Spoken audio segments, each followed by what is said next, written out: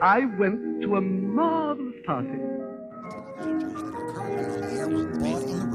Most people don't even know the facts. The underlying ideas gut, don't have enough depth to last for an entire season. Money. Christopher, this is only going to work if we speak one at a time. Fine, you first, Eric.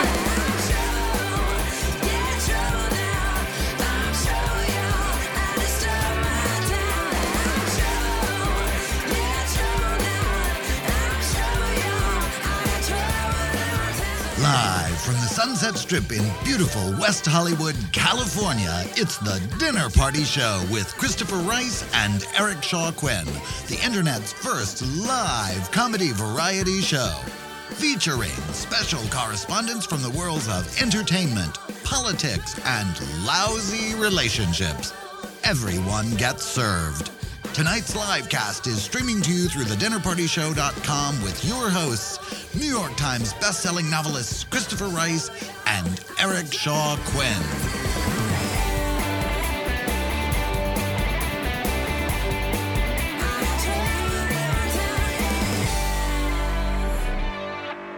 Welcome to the Dinner Party Show, special edition Road Reports with Christopher Rice, live from the road, on tour for the promotion of his book, his new novel, The Heavens Rise, his supernatural thriller, I think I should say. Christopher, are you there? I'm here.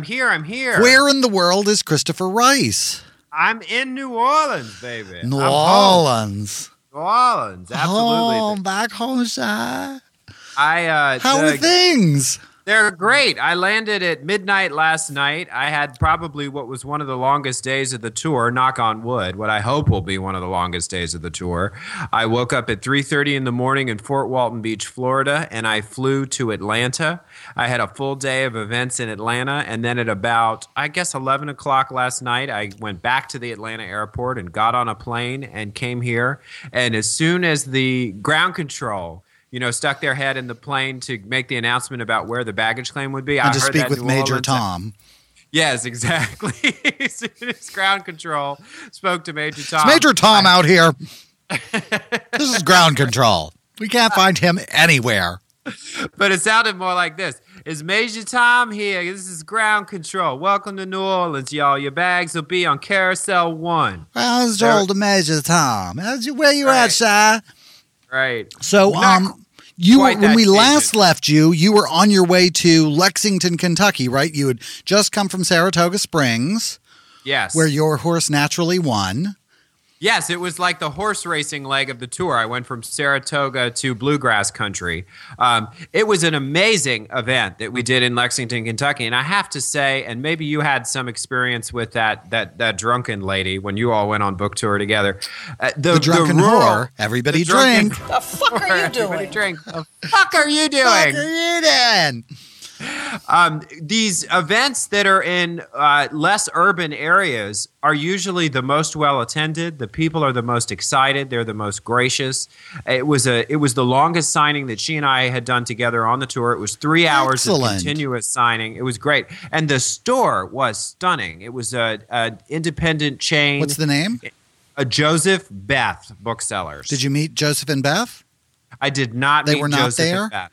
No, I believe it's two last names of the original founders of the store. You and I were talking about that, right? We wanted to know where the name came from. I'm sure. That sounds like just the sort of thing I'd want to know. I'm always the least interesting amount of information. That's the thing I want.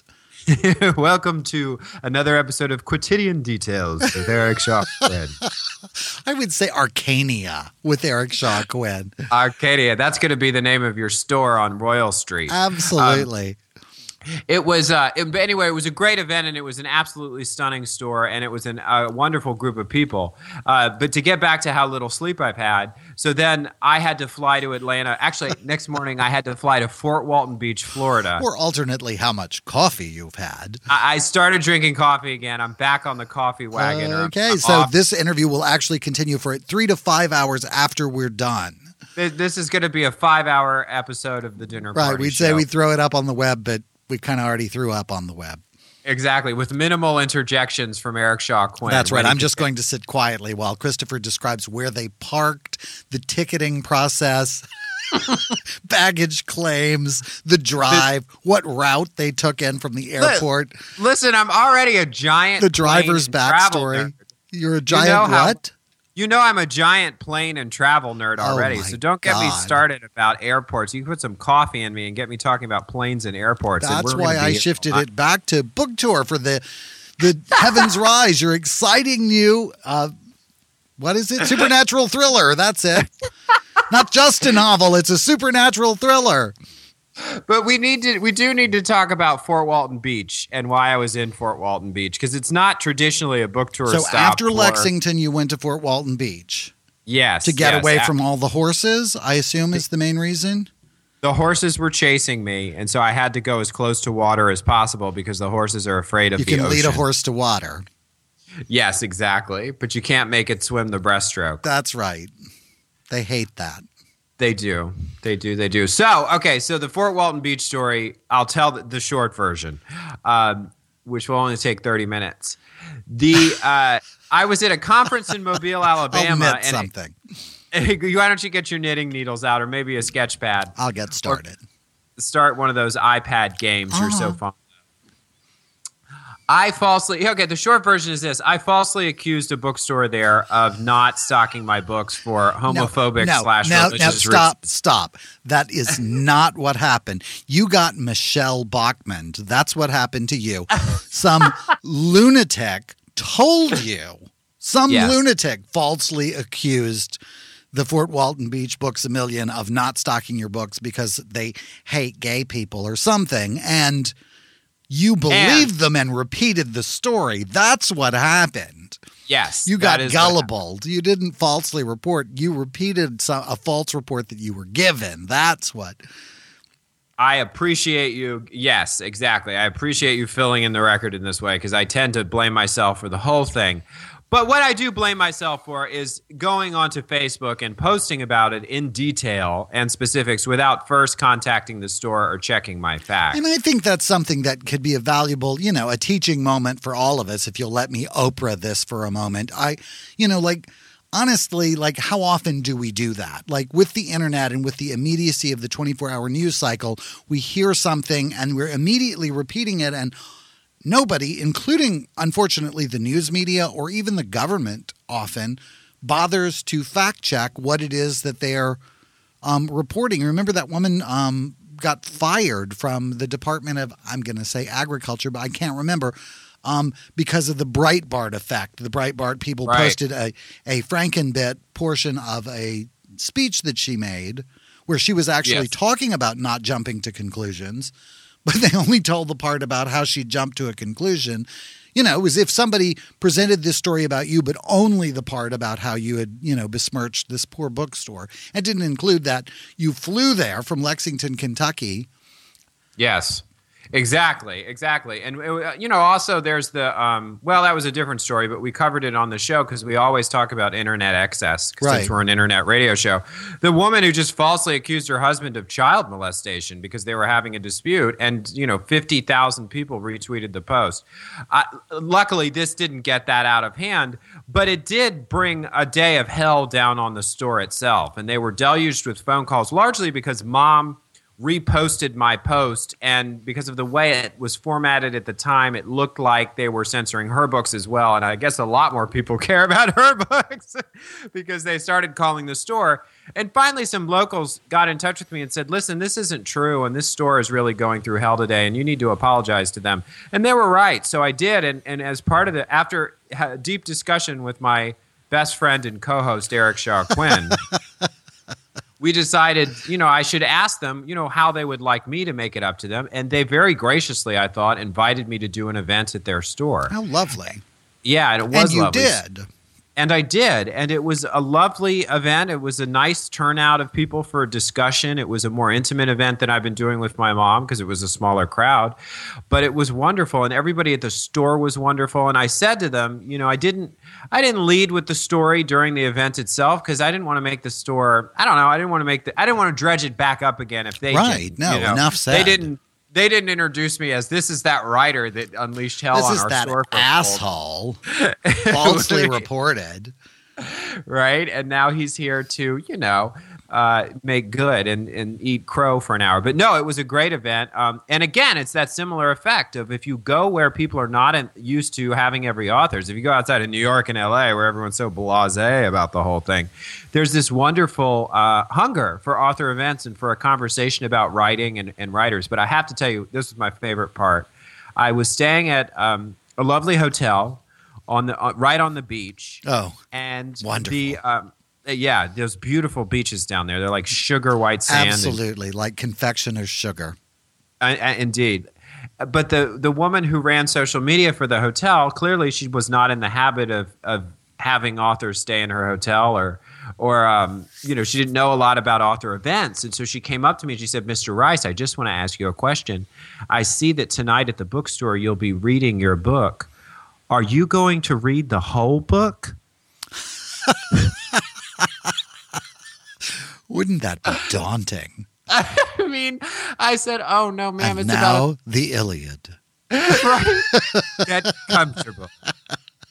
Catheters are available on your left. Right. Yeah. Coffee so on the that right. was really fun. Yeah, coffee indeed. Coffee and catheters. Our new bookstore. And now a bookstore hosting full live readings That's of books. right. Coffee and catheters. Right. The author comes in and reads the entire thing. It costs $1,000 a person, but the author actually reads you the entire book. Absolutely. So anyway, that was the Fort Walton story. And like we were talking about those beaches, like those, I was sort of, I had a deep connection to that area. We vacationed there throughout my childhood. We owned a bunch of different houses over the years there, not like all at once, but we had places in Fort not like a Monopoly game or anything. It Baltic wasn't like we were Avenue and Pensacola Place and slumlords of Fort Walton Beach. We actually still have a condo in Navarre Beach, Florida. If anyone would like it, we've been trying to sell it now for about 8 years, and it's still on the market. And it's gorgeous. It's gigantic and beautiful. And so, but I think I sent you a picture, and I posted one on Twitter as soon as I got there of that beach, with that just sugar white sand, like you said, and it was a gray day, but the water was clear, and so it was truly emerald. They call the area the Emerald gray days Coast. at the beach. Yeah, you love gray days, period. I really do, but gray days at the beach are so romantic. They're so Jane Austen. They're so Charlotte Bronte. They're so put on a big, bulky cable knit sweater and thrust your hands down in your pockets and lean into the wind and walk down the beach and childhood memories of those beaches. Yeah. Such fond memories of Dauphin Island, Destin Beach. I got a terrible case of TB at Destin Beach. No, titty burn. Oh. Where you do the kickboard for too long and the blowing wind just literally like erodes all of the skin off of your poor little 6-year-old nipples, and you wind up with your tits on fire, tossing and turning all night long. I think that's an Alicia Keys song. Oh no, that's "Girl on Fire," not "Tits My on Fire." tits are on fire. Yeah, that's it. From now, too much TB. board. Have you had TB before? I think so. I think so. I was never big on going in the water because I didn't want a shark to eat me. But that's right. You were post Jaws. I've never heard of sharks as a child. Like I didn't know they existed. The big barracudas I had vaguely heard of, and gar, but that was in the river, in Cane River. Gar.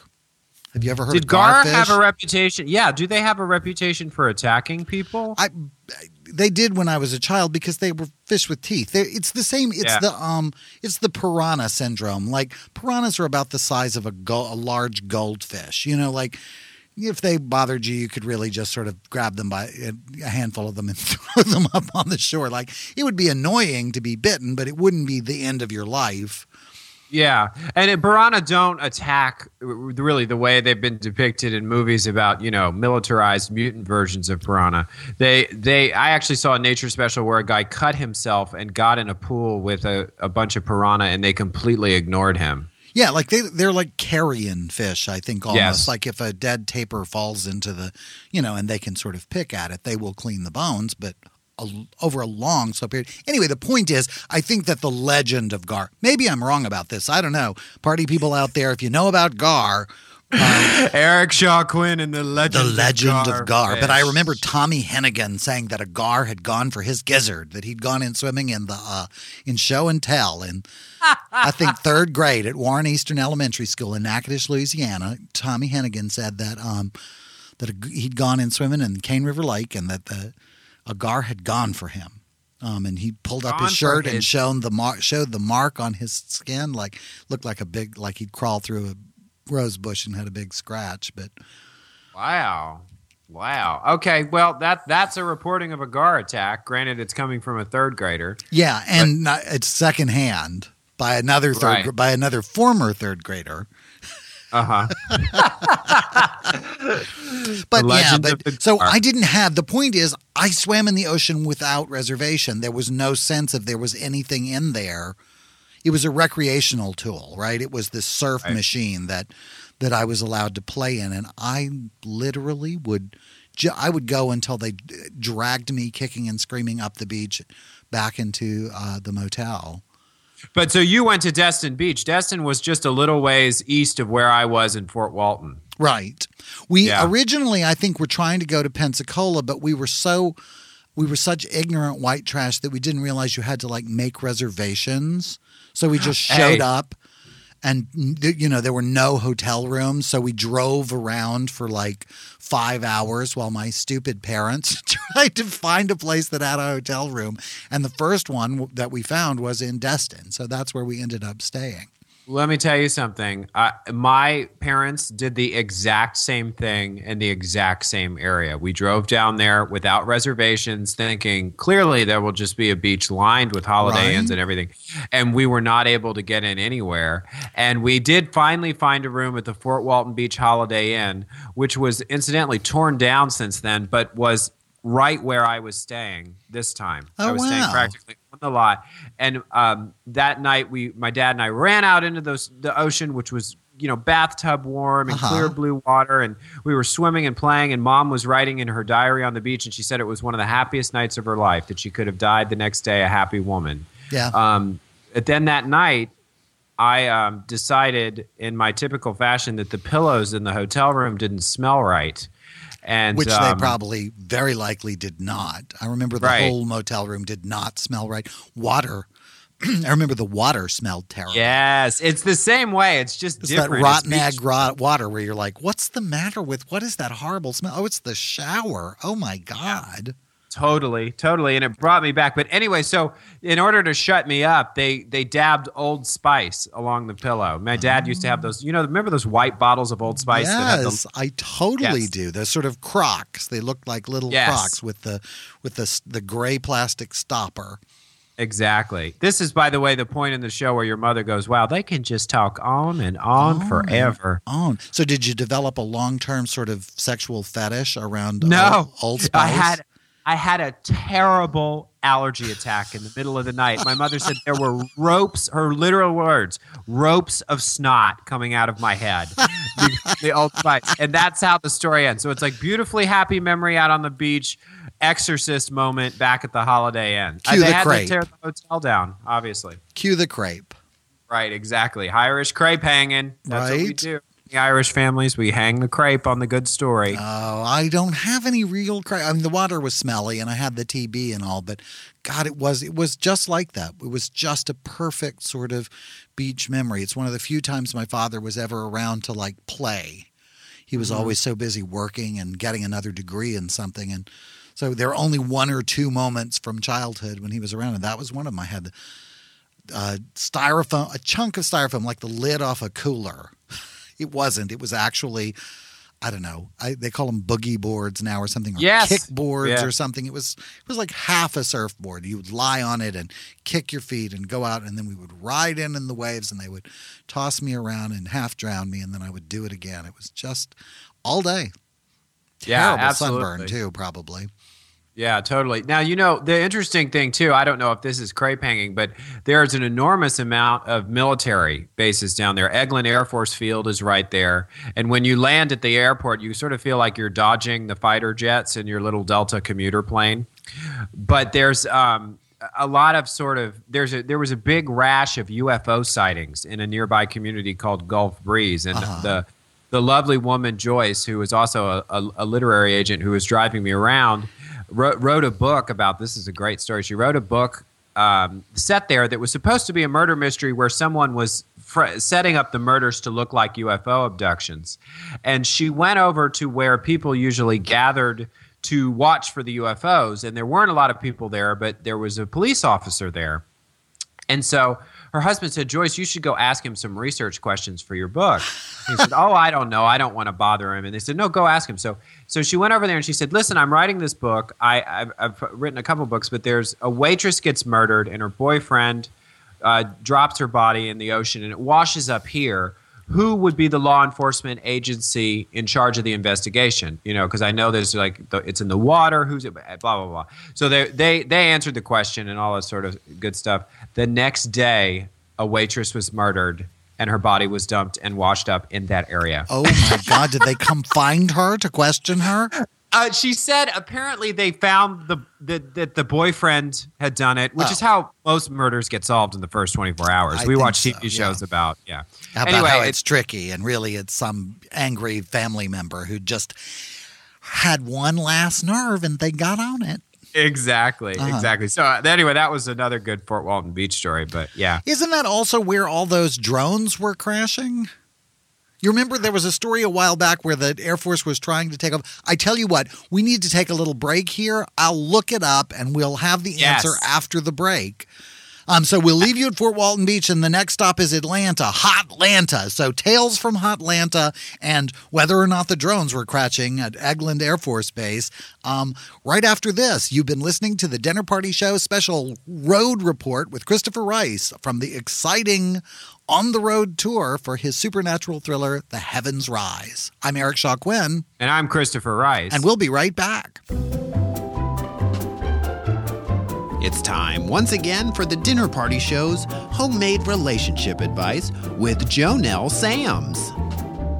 Hi, this is Jonelle Sams with homemade relationship advice. If you have a relationship question, you can send it to me, care of the Dinner Party Show's Facebook fan page, or at jonelle@thedinnerpartyshow.com. Well, summer is upon us, and many of you I know are planning vacations in the upcoming summer months. For many, a trip to a romantic resort or tropical cruise can be a chance to meet someone and begin a summer romance that might be ready for harvest in the fall. But for those of us already in relationships or married, planning a summer vacation can be tricky, as this week's listener points out. She writes, Dear Jonelle, my dread grows as each passing day draws ever nearer the days of summer and the uncertainty they bring. Very dramatic, girl. My husband, I know, will want to break out the mildew-smelling camping crap, stuff it into the back of his SUV, and drag my ass off into the woods or some lake or river where he can ignore me for hours fishing or torment me with endless walks through the snake and bug-infested hell date with nature. Jonelle, just once, I'd like for us to spend a couple of weeks in Europe or even Mexico or somewhere that's about being inside, walking through history or art. My husband says we can't afford it, but I know he has been looking at RVs, so I wonder why we can't go into debt to get something I'd like for a change, like France. What can I do, Jonelle? I love my husband, but must I endure poison ivy to prove it? Can I change his mind about vacations, or am I doomed? Or worse yet, is my marriage? Signed, All Is Lost in the Woods. Dear Lost, hang on. Here's a solution to your vacation woes that may surprise you and which I think could save more marriages than Dr. Phil and Oprah combined. I'm talking about separate vacations. I know, I've seen the ads and the movies, and it always looks like everyone is happy and romance is blooming around every bend in the road. But let me ask you something. Have you ever tried to have a picnic on the beach? Sand in your food, smoke blowing in your face, and if the wind dies, the flying insects are like something out of Jurassic Park. In the movies and Coca-Cola TV ads, everyone at the beach picnic is smiling and the food looks lovely and there's not so much as a gnat to be waved away. I guess what I mean here is don't believe everything you see. We enjoy fantasies as an escape from reality, but just like a picnic on the beach, vacation is nothing but reality. When Merle and I first married, I spent time and effort trying to plan the best vacations that I could, not only so that Merle and I could enjoy time together, but to show appreciation for how hard Merle works all year at the barbershop. And every year it was all sunburns and mosquito bites and hurt feelings. As you well know, Lost, not everyone thinks that the great outdoors is all that great. My Merle would rather be at the dentist than in a fishing boat, baking in the warm summer sun out on Lake Hazard. So I tried the other way. I'd tag along with Merle and his best friend Olson Lee Pugh, dragging through the streets of New York, wandering around, wasting my days looking at pictures that looked like a monkey could have painted them, or sitting half the night listening to some half-dressed teenager caterwauling about love at the top of her lungs in some musical or other. Don't get me wrong, art can be wonderful if it matches your decor, and I find the theater that Merle and Olson do very entertaining, but more I suspect because I think they are so cute doing it. But neither are my ideas of vacation. I did my best, but I wasn't happy and they were not enjoying my company, and Lord knows I didn't understand half the things they said. And then, one year, I took sick just before it was time to leave on vacation. It wasn't so bad that I didn't insist that Merle and Olson go on, and true enough, I was quick on the mend and right as rain in a day or two. Well, with Merle away, I spent my time day tripping out to Lake Hazard on fishing excursions and out trapping small game for my taxidermy projects in the woods hereabouts. Well, when Merle and Olson got home, they looked more relaxed than I'd seen them in years, and I had enough ferrets and raccoons for everyone on my Christmas list. Best of all, I finally had the key to planning a successful vacation. I stopped planning for anyone but me. Merle is, of course, welcome to come along trapping and fishing if he wants to, but as he says, if the good Lord had meant for us to be outside, he wouldn't have created Holiday Inn Crown Point. And Lost, I will tell you, there is truth to the old saying that absence makes the heart grow fonder. Many is the time that Merle has come home from vacation from his theater junkets or antique safaris, more than a little tired of his best buddy Olson and more than a little attentive to me. And the gifts I get, they are lovely, but none is better than offering the love of my life a vacation that he finds truly relaxing. The bonus is, I get a vacation I enjoy as well. So Lost, go to France and let your husband do what he likes best. Chances are he'll like you better for it. And if not, you'll always have Paris. Till next time, I'm Jonelle Sams with Homemade Relationship Advice. If you have relationship questions, write to Jonelle, care of The Dinner Party Show Facebook page, or to jonelle@thedinnerpartyshow.com. If Europe is so great, where did all those immigrants come from in the first place? This week, on Tuesday, October 29th, Ann and Christopher head to Dallas, Texas for a joint signing at the Barnes & Noble in Lincoln Park at 7 p.m. Then, on Saturday, November 2nd, they'll be in Los Angeles, signing together at the Barnes & Noble at the Grove at 2 p.m. Welcome home. And we're back with the Dinner Party Show very super special cocktail chatter Road Reports edition with Christopher Rice, live from his book tour for the supernatural thriller The Heavens Rise. Christopher, welcome back.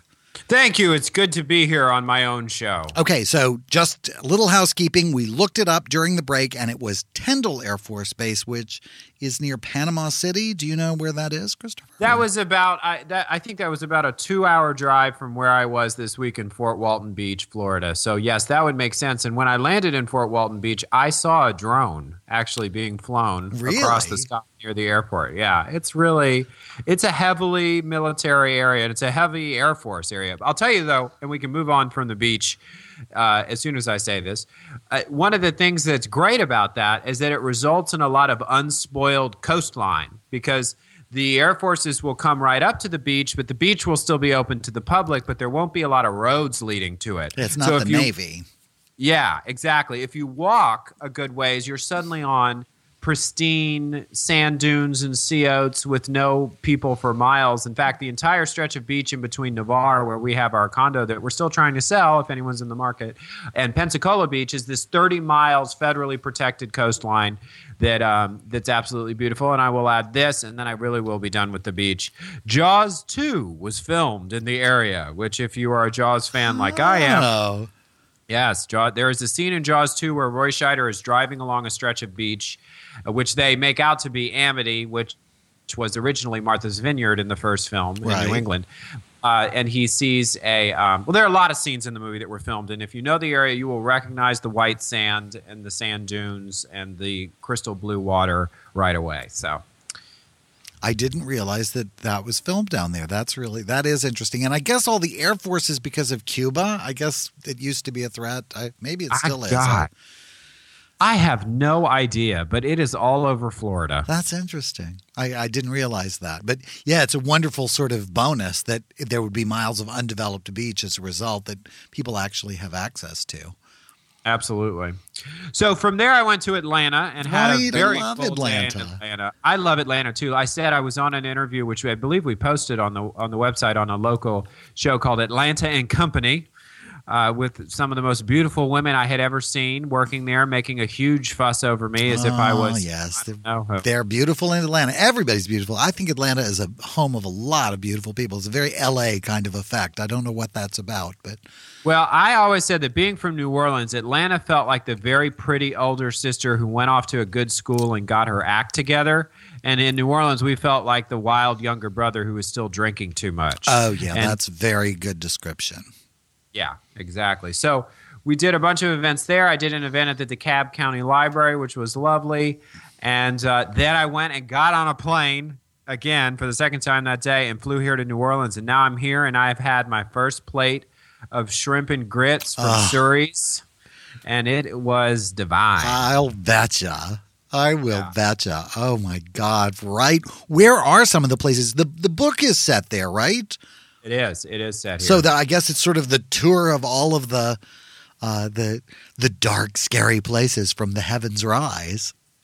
It is kind of, but my sort of New Orleans is the dark, scary place is really on the North Shore of Lake Pontchartrain, and I will have done an event in Covington, which is not far from Madisonville, which plays a central role in the book. Madisonville is a tiny little town on the North Shore of Lake Pontchartrain. I guess it's sort of north of the Causeway, and the reason I love it, and anybody who has seen the movie The Green Lantern will have seen the location that I use in the book. There's an old push boat, and I tried to get the story on what the hell it's doing there, but somebody just kind of left it there in this inauspicious spot right outside of Madisonville on the coastline, and it's been gradually rusting and decaying ever since. And I give it a special significance in the book, but in The Green Lantern, the film with Ryan Reynolds, which was shot mostly in New Orleans, even though they called it Coast City, I guess the alien that he comes into, the alien who gives him the Green Lantern or whatever it is, crashes in this spot. They use this location. I remember that scene. Now, what's the definition of a push boat?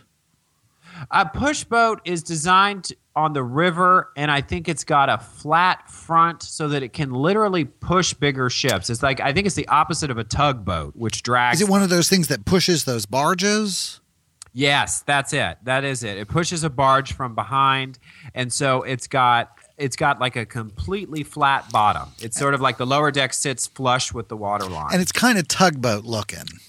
Yes, it does look like a tugboat. But you're right. It's got that snub nose front. I do know what you're talking about. I from seeing barges getting pushed down the river. Right, absolutely. From my halcyon youth. So, are there places that you're dying to go in New Orleans while you're there? Where are you planning to go? You'll have been by the time this comes out because, we have that weird sort of time travel thing. But we do. Well, I went to one, and that's Suri's, which has the best shrimp and grits I've ever had in my life. I think they put cream cheese in the grits. My God. Yeah. And I met my friend Sid Muntz there this morning. Sid is a good friend who's also from the area, and he's one of the book's dedicatees. I think that's how you say it. And he was very helpful with research. He has some property here in the area, and he allowed me to opened his home to me and let me stay here while I was researching the book. So that was really great. Exactly. Well, nice to have friends at home.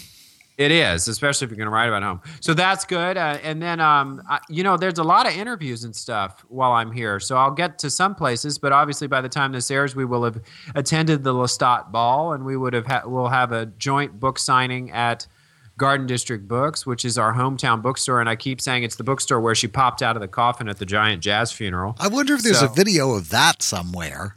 We should try to find that. Shea Butters, are you listening? Yes. See if you can find video of my mother's jazz funeral. That sounds hysterical. Yeah, I think that would be fun. And I'm sure by the time we get this posted, there will also be pictures and videos from the more recent events from the Lestat Ball and from your Garden District signing. And so that should make for an exciting and full week back home. Very exciting. Very exciting. Do you get special treatment there, like Hometown Boy Makes Good?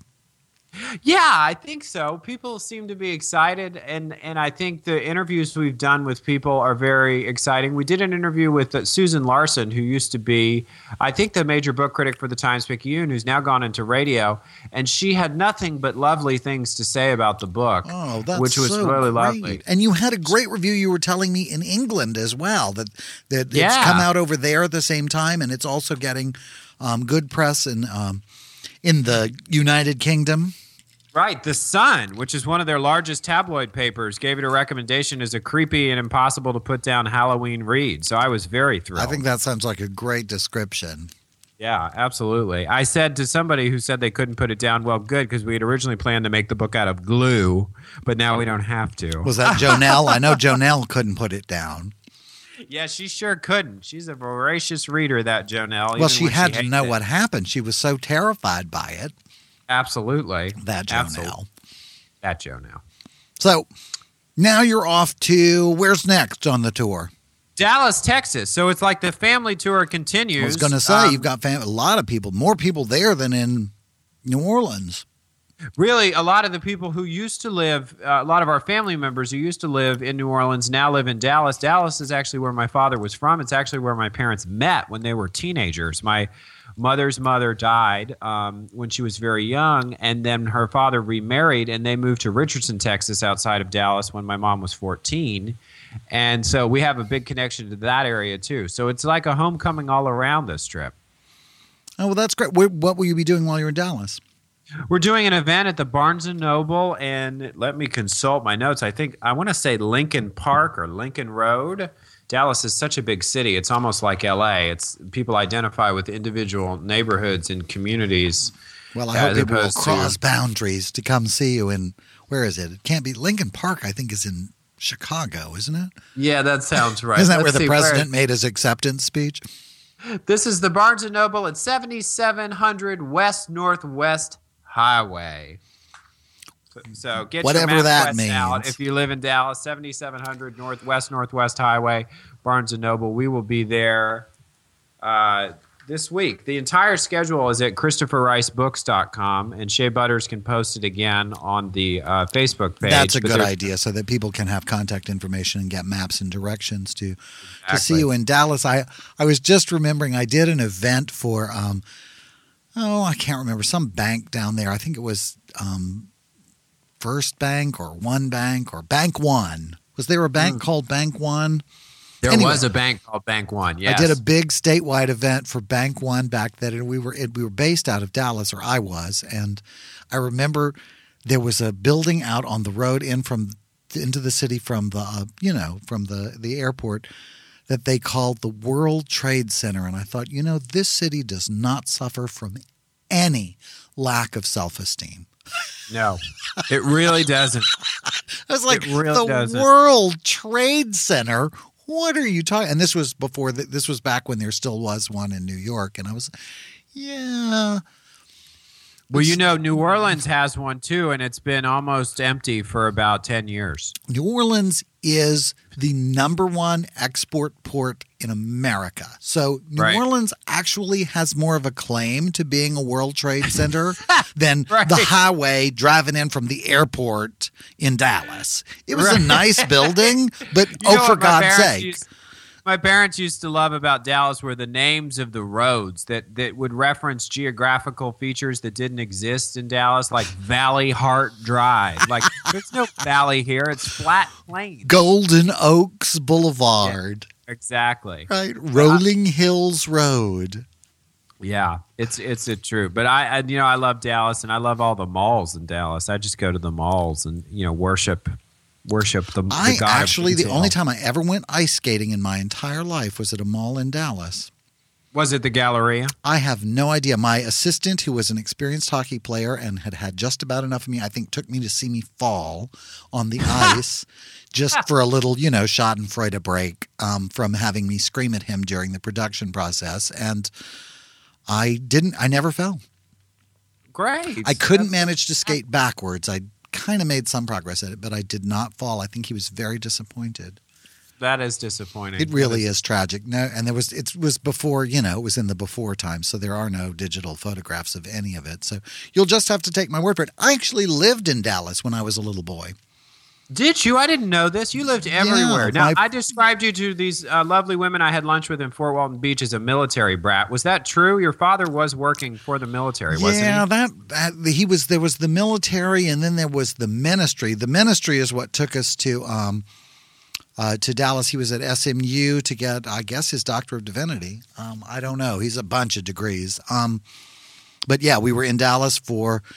He went to Korea in the military, and found God in Korea, and then he went to SMU and I think became an atheist. So apparently God went back to Korea. He's since reunited with his religion, but we were there, in school, as we were many places. We went back to Natchitoches after that, and he went back to school again. I think he took his master's then. Anyway, the point was we lived there for a little while, and I remember it being quite the sort of I thought it was very cosmopolitan and glamorous. There was some big, tall building downtown that we drove down, and my mother went up to the top of, and we sat in the car. Very fun. I guess kids were too young to do that, but yeah, it's a beautiful city. I've always of Texas. I'm not a big Texas person. Oh God, it's a big state. My God, that's a big place. It is a big state. You can drive for days and still be in the state. I just think that's almost maddening. I mean to tell you, when I moved out to L.A. the first time, because I had sort of a false start, and then I moved back later, or a few years later, but when I drove out with a good friend, and we left Louisiana at 7 in the morning, and I believe we got to El Paso at 1 in the morning. So very little of that drive was actually in Louisiana. Because it's small. You're out of Louisiana in an hour and a half, and then the rest is Texas. I drove all day once to get from San Antonio to El Paso because I was determined to get out of the state. I just couldn't take it anymore. And I've never seen people drive faster because the state is so gigantic. The highways there, people just drive as fast as they can because I guess they can't stand it any more than I can. I remember I'd be driving, I'd be going 85, 90 miles an hour myself, and there'd be a dot on the horizon, and then suddenly the car that was the dot would materialize off my bow and sail past me and disappear over the forward horizon, and I would think, how fast can they be going? Yeah. My God. Yeah. Because it wasn't like I was poking along. Mm-hmm. Yeah. Big old state. And Dallas is a beautiful city and so cosmopolitan, by Texas standards. Beautiful museums and gorgeous old architecture. Yeah, absolutely. Where are you staying in Dallas? I love Dallas. I'm staying in the Turtle Creek area, which is actually where my grandmother lives. My grandmother and my aunt both live over there. And it's so you like get a chance to see family? Yes, we're having a big lunch with our family members, which should be really fun, and it'll be great for Mom. Mom has gone a while without seeing them, and I actually saw them recently. I saw them earlier this year, but I can never see them enough, so I'm happy to be doing it. So yeah, that's going to be that, and then we're home for a while, and then we go back out again. We have she's going actually to Vancouver. You actually have an event here in Los Angeles, don't you, coming up? We do on November 1st, or I should correct that. I think it's actually November 2nd. It's a Saturday at the Barnes & Noble at the Grove. Oh, well, I'll have to stop by for that. 2 p.m. Yeah, it's in your neighborhood Maybe after we all. can get our picture taken together. Absolutely. That's Saturday, November 2nd at 2 p.m. at the Grove at Barnes & Noble in L.A. So, yeah, we're doing that once we're back. And then she's going to Vancouver on her own, and I'm going to Toronto on my own. So we've got Canada's coast covered, respectively. Right. Bicoastal Canadian events. And then the last scheduled book signing of the whole tour is in Phoenix, Arizona. Well, actually, it's in Tempe, Arizona. It's at Changing Hands, which is a very popular independent bookstore in that area. And again, that's all on the schedule. And that's both of you together are in Tempe? That's both of us together are in Tempe. Marvelous, yeah, marvelous. Absolutely. Now, what's the event in Toronto? I'm taking part in a reading series with my good friend Michael Rowe, who's also a very talented novelist. Michael, I love him. He was actually scheduled to be, if not our first guest, one of our first guests on the show, one of our 25 different attempts at trying to get the show on the air. I know our launch date kept getting pushed and pushed and pushed. But now that we've got the Skype thing ironed out, we can have him on sooner rather than later. Right. But anyway, he is published by a really fascinating small press up there called Chizine, Chizine. And I have to say, the covers that they do for their books are some of the most incredible covers I've ever seen. If you're going to try to counter market to the easy availability of ebooks, by making a beautiful, impressive book, this press does it. And also they publish some really interesting genre writers, sort of fantasy, dark sci-fi, and horror in general. And Michael wrote a wonderful vampire novel a few years ago called Enter Night. And he is going to read at the same sort of little reading series installment that I will be reading at. Excellent. So that will be fun. And so if you're in Toronto, you should come out and Google the Chizine reading series and you'll find all the information. But again, the information's on the website. So that's good. So that's really it. And, like we could talk about my tour some more, but I understand there's some headlines happening out in the world and you seem to be far more up on them than I am. It's the same old nonsense that's going on. We've wrapped up that now we've reopened the country and we're threatening to close it down again. So that's the usual nonsense. Who's threatening to close it down? The same people who closed it the last time, the people who still haven't noticed the fact that they now have like single-digit approval ratings going on. Like, it is really like Harry Reid said, the majority Democratic majority leader in the Senate said, if they close the government again, we might actually be able to retake the House of Representatives in the midterms, which is an unheard of phenomenon, but it could happen. There is a detachment from reality. I think my favorite example of the detachment from reality that takes place in the sort of vacuum of the 24-hour internet-driven news cycle and this sort of oblivious politics for politics' sake with a complete absence of governance and any sort of consideration for the welfare of the country. You may have heard that the website for the Affordable Care Act is not doing very well. They in typical fashion, they had a committee, I'm sure. I don't know this for a fact, but my experience with working with as a contractor for government contracts RFPs is checkered. I was once commissioned to redo the driver's manual for the state of South Carolina at an advertising agency I was working for. And what they did was they handed it out to a committee of a dozen, at least. There were probably like 50 people, but I'm going to say a dozen.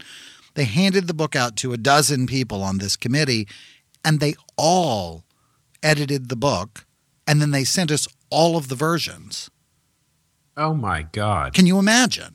And it was like, yeah. How am I even supposed to do? Like, do you want to prioritize them and I'll do them in order? And so the last one in is the person who gets the most final say on. Like, how is that even? Anyway, I assume it was, that sort of government morass. But the point is that the Affordable Care Act is not the website. The website is a way to compare insurance costs on the one of the insurance exchanges.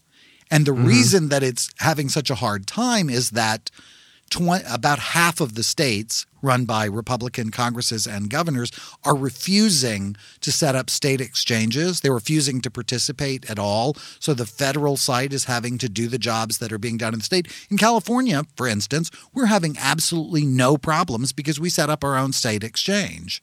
Right? People log in, they find out and whatever. But so you have the combination of that sort of committee mentality of design. And you remember we had a hell of a time getting the Dinner Party Show website up and running.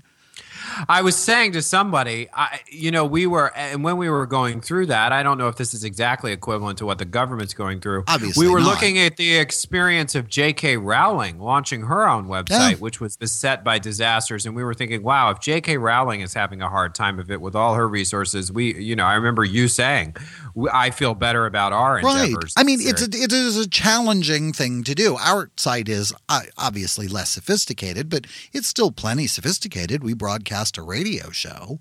Right. There were some real problems, and we managed to get them ironed out over a couple of weeks period. But to combine that with the interests of, literally dozens of ignorant bureaucrats trying to get their hands on something that they can't control, and the difficulty of website design in itself, along with the fact that people from 25 states, it was originally designed to accommodate 6 and is having to accommodate more than 20.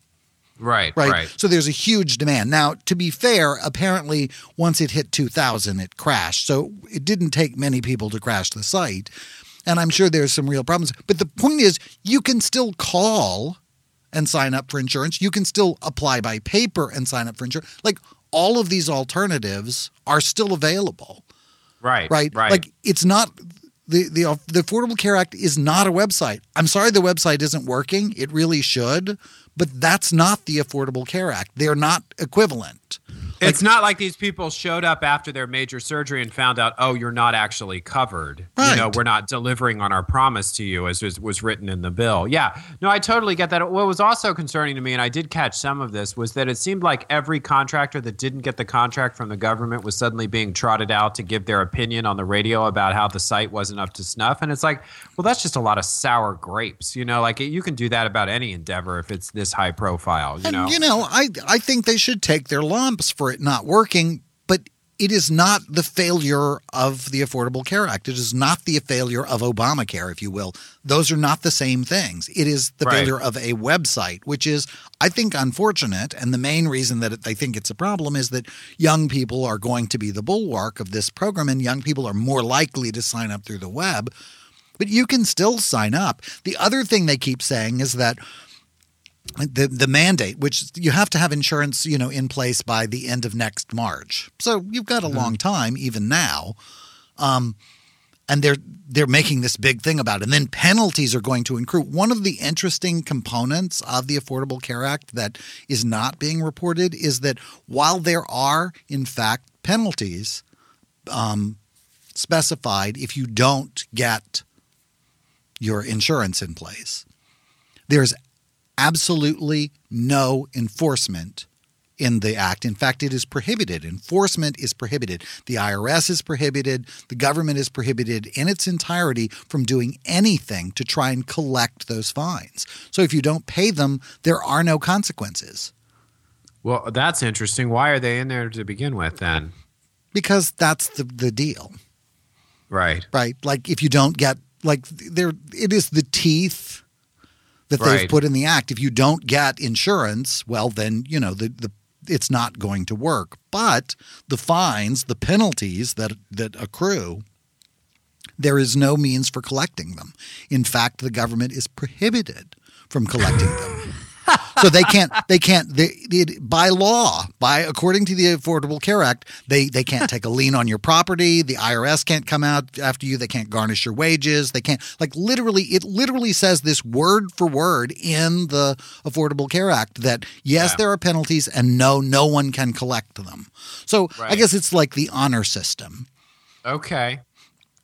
So we've created this. So we have this entire story about, the failure of, and everybody's going to, get all these penalties because through no fault of their own. And A, there will be no penalties. And B, it's a website. Like, call them on the phone. You can still get insurance. Mm-hmm. It's not available. The insurance is available. The device on the website is. So to me, that's the biggest story that's going on. There's nothing in entertainment. Kim got engaged. Oh, who gives a shit? Yeah, that's I thought they were already engaged. The baby got the royal baby got christened. I thought that was maybe my favorite gossip story that's going on out there. But wow, slow news week in Hollywood. Yeah, let's hope they buy my book for a movie. Really has been. Here. Let's hope so. So. Have a great time in New Orleans. We'll look forward to all of those stories on next week's Cocktail Chatter, Road Reports with Christopher Rice. Absolutely. Live from the road of the tour of his supernatural thriller, The Heavens Rise. And then next week we'll have more to say about, you will even have already appeared in Los Angeles by next week. Maybe you can do next week's show in the studio.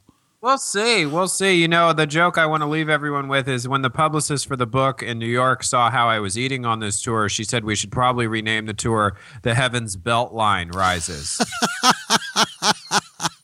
I've been eating like a pig. We'll have some cheese grits and some shrimp grits and some beignets for me, Christopher Rice. Absolutely. I will. Enjoy being home.